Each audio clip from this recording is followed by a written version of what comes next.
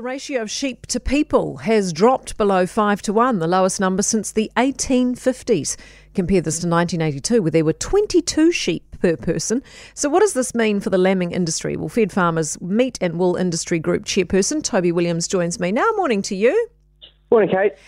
So we now have 25.3 million sheep, but that's down 2%. What's driving the fall in numbers? Oh, it's a continuation of land use change. It's been ongoing now since probably 2000. We've had, pretty steep increases, and unfortunately, it's one of those things I think is going to carry on for a little while yet. In terms of the lambing industry, how could this affect our reputation as meat and wool exporters? It won't affect our reputation at all. So years and years ago, we used to export around about with about 80 million sheep. We used to export around about the same amount of meat as we do now. So what we've done, even beef farmers have been able to grow more lambs from less ewes. But we're at that point now where we can't really get any more lambs. So it'll just make our product become more premium in the marketplace. Well, what does that mean for us? At the consumer end here in our supermarkets, what does it mean for our lamb prices? Well, our prices are driven from overseas. So when overseas prices are depressed, that'll feed through to us. So it probably won't have too much of a meaning for us in New Zealand. It's a wee way from where we're not going to see it in the supermarkets at all because there's so few sheep left. So it may make it a little bit more expensive, and as a sheep breeder, you hope so. Not for New Zealand's sake, but for my own bank balance's sake and the sake of survival. Costs are increasing there. And unfortunately, it's been pretty tough out there for a sheep farmer. Well, how do government regulations affect how we farm? Because I know that's a biggie, eh?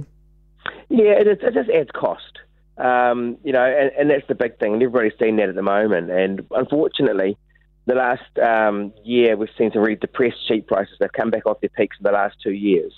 And we've seen at the same time, our fertiliser prices going up 30-40%. We've seen fuel prices go up 20-30%. Wages, like everybody else, have gone up.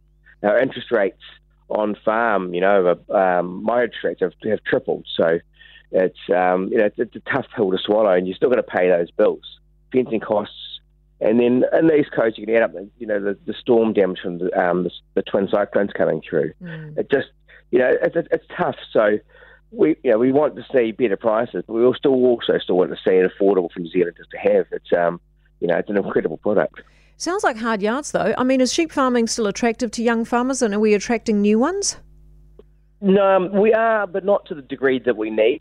It's, the government regulations and things like that send signals to the older farmers that, well, what's the point? I can't be bothered anymore. Or the education system is really broken, and the fact that at school, effectively, kids are told, don't go farming. That's where all the dunce kids go. That's where all the dumb kids go. I mean, it couldn't be further from the truth. Yeah, it's a really difficult situation, but there are great kids coming through. However, we're going to reach a point now. I think the average age of a farmer is 55, 56, something like that. Right. And unlike the dairy industry, we can't import Filipinos or offshore workers to come and do our jobs. We need to train them locally. It's critical that we have those young guys coming through, and it's seen as a career pathway. Yeah, 100%. Someone's texting me saying, how do we count the sheep? Are they more compliant to completing the census? And there is actually an agricultural production census, isn't there, for sheep? Yeah, there is, and you have to fill it out. I have to fill it out every year.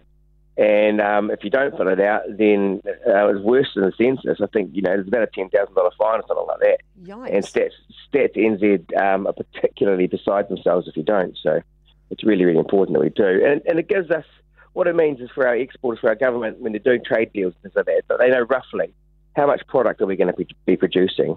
Or if we have a disease outbreak, they can model what would the costs to our country be. So it's actually a really critically important piece of data that the government pick up. And farmers tend to be a little bit more compliant than the general public, I think, when it comes to filling out surveys. Well, they're probably so bogged down in so much bureaucracy and red tape, they're used to it, Toby. Thank you so much for being with us, Toby Williams, Fed Farmers Meat and Wool Industry Group Chairperson. I don't think anyone's drowning in more regulations than farmers, so, I mean, no wonder they're good at filling out surveys. It's probably 90% of their job these days. For more from Early Edition with Kate Hawkesby, listen live to News Talk ZB from 5 a.m. weekdays or follow the podcast on iHeartRadio.